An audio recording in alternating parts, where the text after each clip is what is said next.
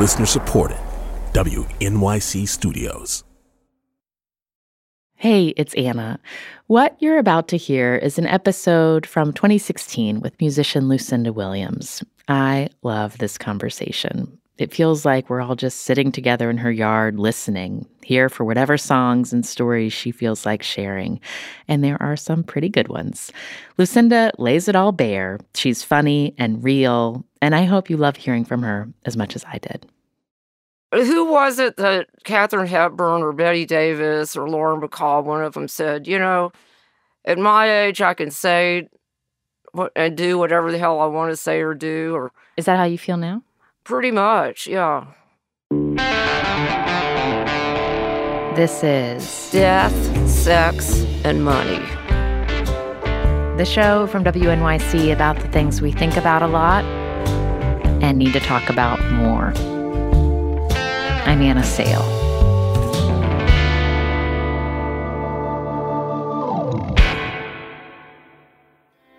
Am I too blue for you? Am I too blue? When I cry like the sky sometimes. Am I too blue? This Lucinda Williams song, Am I Too Blue, is from her self-titled album, which came out in 1988. It's one of my favorites of all time. It's tough, sexy, and refuses to gloss over the pain of loss. Lucinda's in her 60s now, but all her life she's been writing songs about death, sex, and money. Or at least death and sex. Do I have any songs about money? Let's see. I feel like... Yeah, there are a couple of lines here and there. There's a line in Buttercup that says, and now you want to borrow, you roughed me up and now you want to borrow money. Or something like that. You already sucked me dry, can't do it anymore, honey. You roughed me up and made me cry, now you want to borrow money. You say you feel like... Who's that about? This ex-boyfriend. Uh-huh. You know, he was in a sober living house when I met him, and I thought, this will be cool. This guy will be cool. No. So he moved in with me, and started drinking again. Then, unbeknownst to me, he started messing around with heroin. So to make a long story short, I know what it's like to be a battered woman. Let's put it that way. And it was like looking at him, like his eye, I was thinking to myself, I'm going to die. You know, this must be how it feels. So now I understand. You always think, oh, why don't they just leave? And why didn't you just leave? Because, you know, you kind of go into this numb state. It's kind of like a kid does when a kid is growing up in a dysfunctional family, like when the parents are fighting or whatever. You know, and the kid kind of goes into that sort of like protective mode of, you know, getting real quiet and going and hiding in the closet. You know, and I know what that's like too. You know, you get in these relationships and you get stuck. Yeah. Well, we just dove right into it there. We got right into it. And my publicist is sitting out here with this bewildered look on his face, like, oh my gosh, I didn't know this, Lou. This is how my conversation with Lucinda Williams started. She was in Nashville. I was in New York, so we couldn't see each other. But she didn't flinch from the broken and messy moments of life. I've always enjoyed pushing people's buttons, you know. I don't think I have any filters left anymore. The title track of her 2016 album is a song called Ghosts of Highway 20. It's named for the interstate that runs from Texas to South Carolina, cutting through Louisiana, where Lucinda's from. I know this road like the back of my hand. Same with the stations, only FM band. Farms and truck stops, fireworks stands. I know this road like the back of my hand. Lucinda was born in Lake Charles, Louisiana. Her father, Miller Williams, was a noted Southern poet. Her mother, Lucille, studied piano at Louisiana State. The family traveled around a lot for Lucinda's dad's work as he took different fellowships and teaching positions to places like Chile and Mexico, but they always circled back to the American South. Lucinda's the oldest of 3 kids, but she remembers feeling pretty solitary growing up. I always felt different, and just kind of more, I think I had a lot of it had to do with all the traveling we did. Were you lonely when you were growing up? Was I lonely? Mm-hmm. No, I don't remember feeling, no, because I could escape into my, artistic world. I was extremely shy when I was a kid and very sensitive. As soon as I learned to read and write, I put this notebook together of 7 poems and a short story by Cindy Williams. Lucinda's my full name, but I was called Cindy when I was growing up. My dad remembered when I was in first grade, I think it was first grade or second grade. This was in Macon, Georgia, and, the kids in my class were asked to bring in a sample of, whatever their hobby was. And I brought in my folder, my notebook folder thing, 7 poems and a short story. Oh. And there it sat next to all the other, rock collections and whatever else the kids brought in.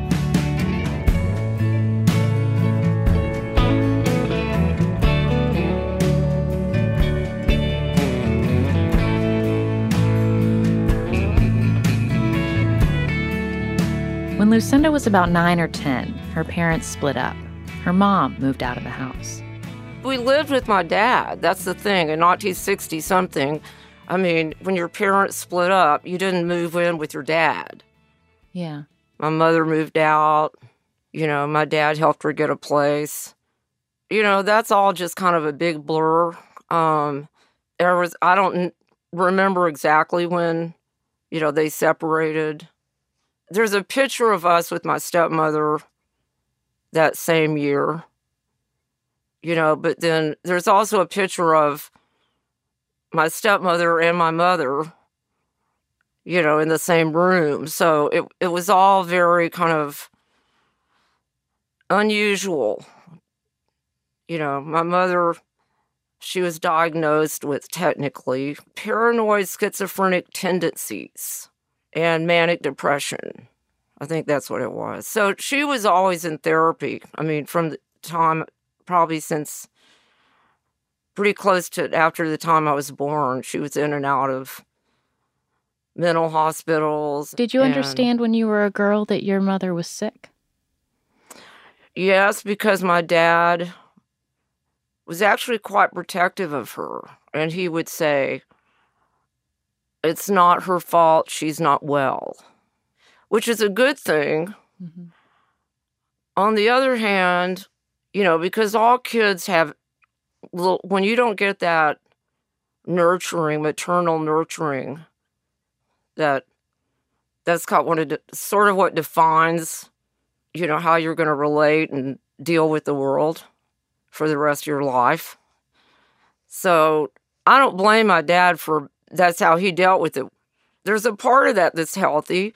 The only problem is that I was never, sort of given permission or never gave myself permission to, be angry at my mother. So that's all in there somewhere. See how much I know about therapy? This is because my mother was in therapy all my life. And, she would talk about Carl Jung. She read all the books. She had them all. The paperbacks from I'm Okay, You're Okay. I've got them all now. Lucinda's commercial breakthrough was this song, Car Wheels on a Gravel Road. It came out when she was 45. It was her first gold album, And the title track describes a little girl trying to make sense of the world around her. Child in the backseat, about 4 or 5 years, looking out the window. Little bit of dirt mixed with tears, car wheels on a gravel road. Car wheels on a gravel road. A lot of the time, Lucinda was in that car with her dad. These were the years, when my mother wasn't well, when she wasn't having a good day or something, he would take us with him somewhere, on a drive or something. He took me with him when he went to visit Flannery O'Connor when I was about 4 or 5 or something. Flannery O'Connor he described her as his greatest teacher. And so she was kind of a mentor. So she invited him to her house in Milledgeville, Georgia. When we got there... Was it just you and him? I think it was just me. And when we got there, we had to wait on the front porch because Flannery was writing. She had a very strict writing schedule. And, she would not receive guests, as they used to say.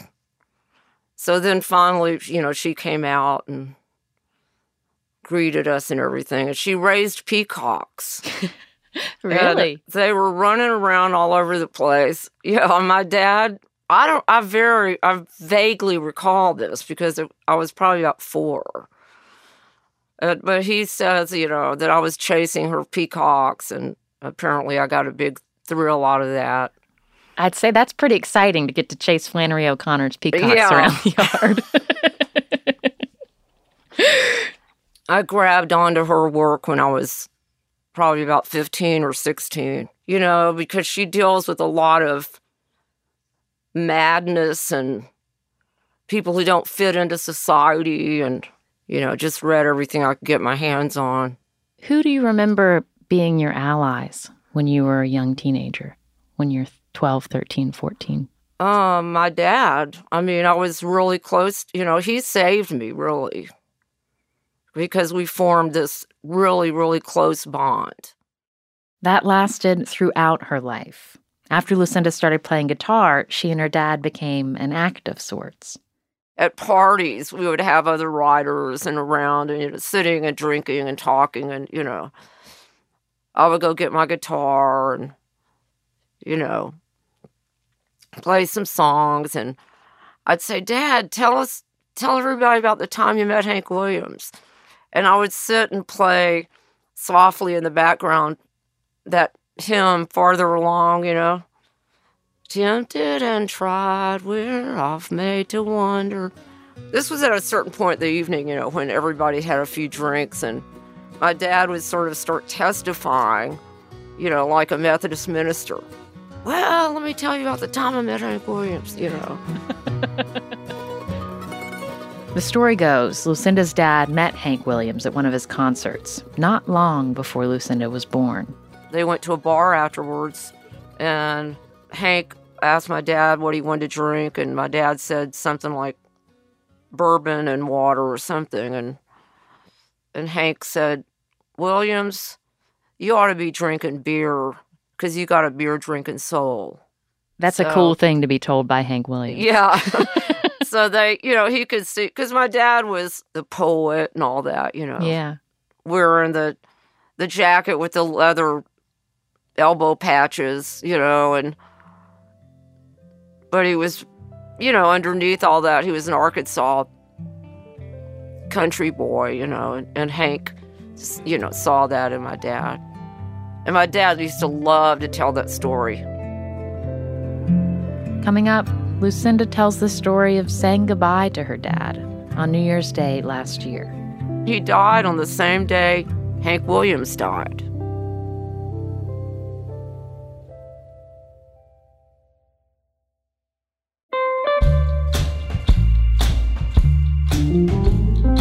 We need your help.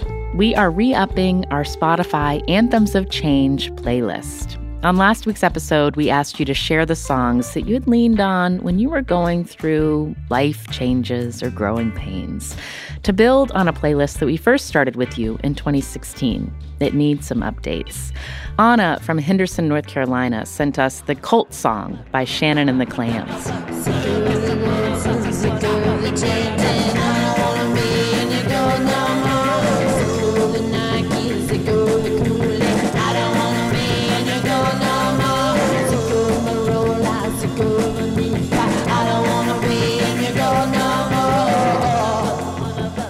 Anna said, I'm not in the process of leaving a cult, but in a transitional period in grad school and my career. To me, this song feels like a celebration and an assertion of carving my own way in a world that doesn't always support growth and change. And Francine told us, I'm moving to Vienna, so I've been listening to the Billy Joel song a lot, not only because of the location, but the message of the song. I'm about to turn 30, and I feel like I haven't done enough. And this song is speaking about that, too. Slow down, you crazy child. You're so ambitious for a juvenile. But then if you're so smart, tell me, why are you still so afraid? Where's the fire? What's the hurry about? You better cool it off before you burn it out. You got so much to do and only so many hours in a day. And Lauren told us this song by the Scottish musician Jerry Cinnamon kept her company in the pandemic. She said, I can remember walking the streets of Boston during a late snow flurry in 2020, listening to it on repeat and having a cathartic cry. The soundtrack to my wedding postponement and many other difficult pandemic-related moments. Go on about the body, about the bonfire big and high. A fire so big that the flames light up the sky. Believe about your body, God, you never go unless you try. One life is a short time and no one knows where you go when you die. So email us and let us know what songs are currently getting you through a life transition. You can send them to us at deathsexmoney@wnyc.org, and we'll add them to the playlist. It doesn't have to be a new song. It could be an old one you're hearing in a new way. You can check out our full Anthems of Change Spotify playlist. There's a link in the show notes, or just search for Death, Sex, and Money Anthems in Spotify.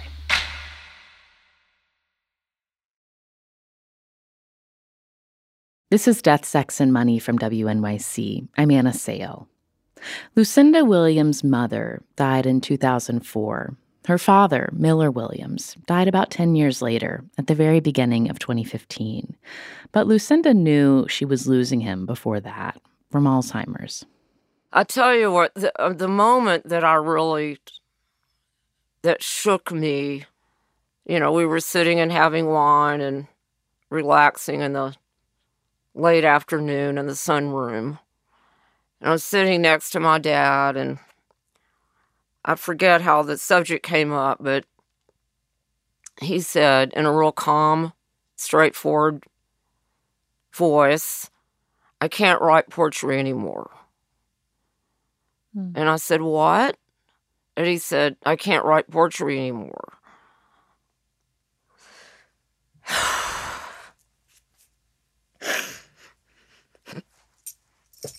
And I just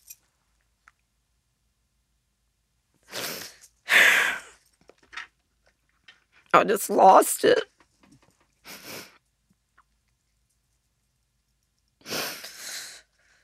Yeah.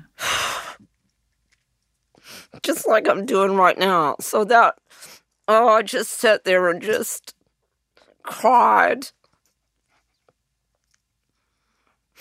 And that was, that was really that was when I lost him. It was just so intense because that was part of who he was, I mean, that was his whole identity. And it's stunning that he was able to recognize that and to say that. Yeah. It's not something you noticed. It was something he was letting go of. Exactly. Yeah. Because I wouldn't have known otherwise. Did you feel like that was him trying to say goodbye to you? Maybe, I don't know. Yeah, I guess. And then the last time I saw him was in August. My album had just come out not too long before that, and I'd taken one of his poem called Compassion and turned it into a song. My stepmother, Jordan, arranged to have for me to play just by myself at the house, have a little, house concert. I wrote this song from Dad's poem called Compassion. And it wasn't easy. My dad read, he was still able to read a poem, So we have him on film, reading his poem, Compassion, and then me singing the song. Have compassion for everyone you meet, even if they don't want it. What seems conceit, bad manners, or cynicism is always a sign of things no ears have heard, no eyes have seen. You do not know what wars are going on down there where the spirit meets the bone. Have compassion for everyone you meet, even if they don't want it. What seems conceit is always a sign, always a sign, always a sign. For those you encounter, have compassion, even if they don't want it. What seems bad manners is always a sign, always a sign, always a sign. Has there been anything about mourning your parents that surprised you?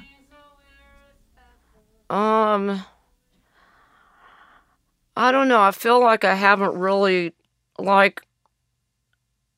it seems like the grieving process is so strange because with my dad, it was so different because he and I had such a different relationship than I did with my mother. But her death was a complete surprise and shock. She had gone in the hospital and, with what seemed like just a routine thing. It seems like I cried more when my mother died. I just didn't, there were a lot of things I didn't get to say. All I can say is it's just, I don't like the aging process. I don't like getting older because of all the loss. It just gets harder and harder. We gotta stand right by each other, gotta try harder, baby. I gotta stand right by you, and you gotta stand right by me. We gotta stand right by each other, gotta try harder, baby. I gotta stand right by you, and you gotta stand right by me. I gotta push myself, but you gotta push yourself. I can't do it, baby, all by myself. We can make it better, baby, make a happier home. But you gotta help me, I can't do it alone. We gotta stand right by each other. One new thing that's come into Lucinda's life in the last few years is her marriage. She got married at age 56 to her manager, Tom Overby, on stage during an encore in Minneapolis. Tom, I give you this ring as a symbol of my vow. Tom, I give you this ring as a symbol of my vow. With all that I am and all that I have. With all that I am and all that I have. I honor you. I honor you.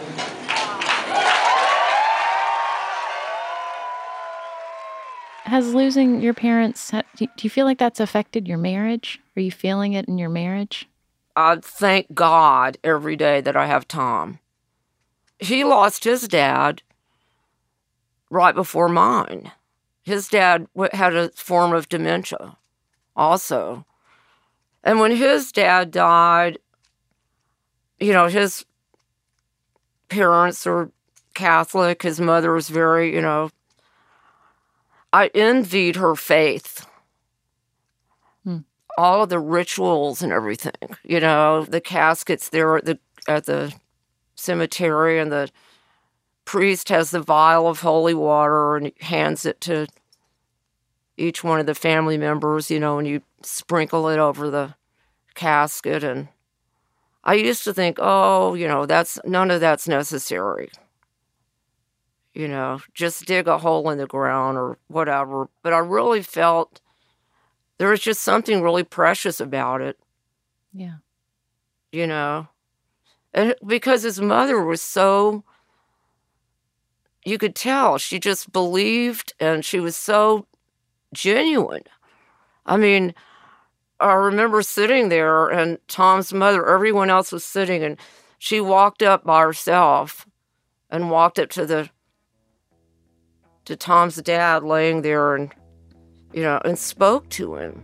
And I cried then. That's when I just cried like a baby. That was one of the most moving things I've ever seen. And basically she was saying, I'll be there, save a place for me. And, she meant it. Someone told me there's a better place than this, where I can go and see my mother's kiss. A place so full of love, somewhere up above. So open up the doors of heaven and let me in. That's right. We've talked about death, but we didn't talk about sex or money. I know. Okay. I have some questions. I know. How do you think about sex at this point in your life? God. I tell you what, it's a drag getting older. I said that before, and I'll say it again. I don't care what everybody says, oh, it gets better. Crap. No. It fucking sucks. You know what? Everything dries up. It all dries up. So I'm just like, fuck it. I don't know. I don't know what to do. Yeah, well, I appreciate your honesty. Often when I ask... I can't believe I just said this on the fucking radio. Is nothing sacred anymore? I'm like, who do I think I am?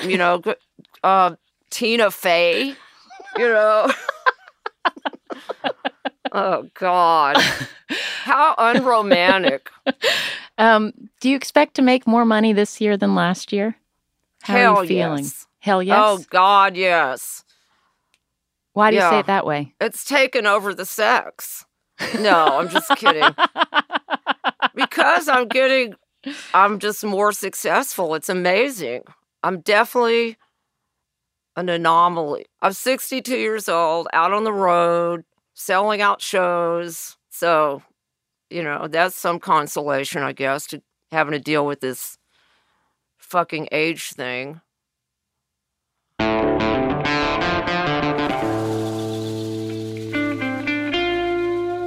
That is Lucinda Williams. We first put out this episode in 2016. Since then, she's kept putting out new music. Her most recent album is called Good Souls, Better Angels, and it received 2 Grammy nominations.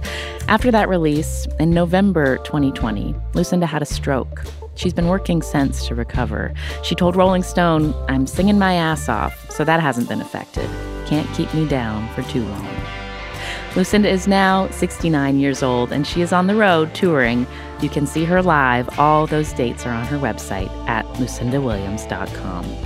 And you can find a list of all of her songs that played in this episode at deathsexmoney.org.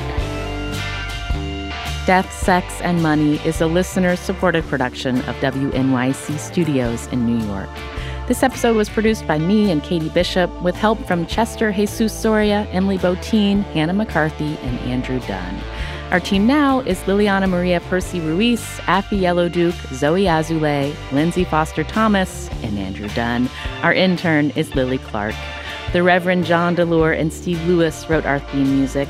I'm on Instagram at AnnaSalePics, that's Pics, and the show is at Death, Sex, Money on Twitter, Facebook, and Instagram. Thank you to Benjamin Youmans in Cambridge, Massachusetts, for being a sustaining member of Death, Sex, and Money and supporting us with a monthly donation. You can join Benjamin and support what we do here by going to deathsexmoney.org/donate. This is the most open.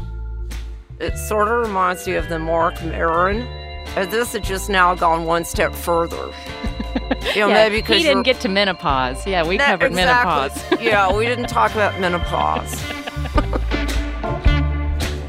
I'm Anna Sale, and this is Death, Sex, and Money from WNYC.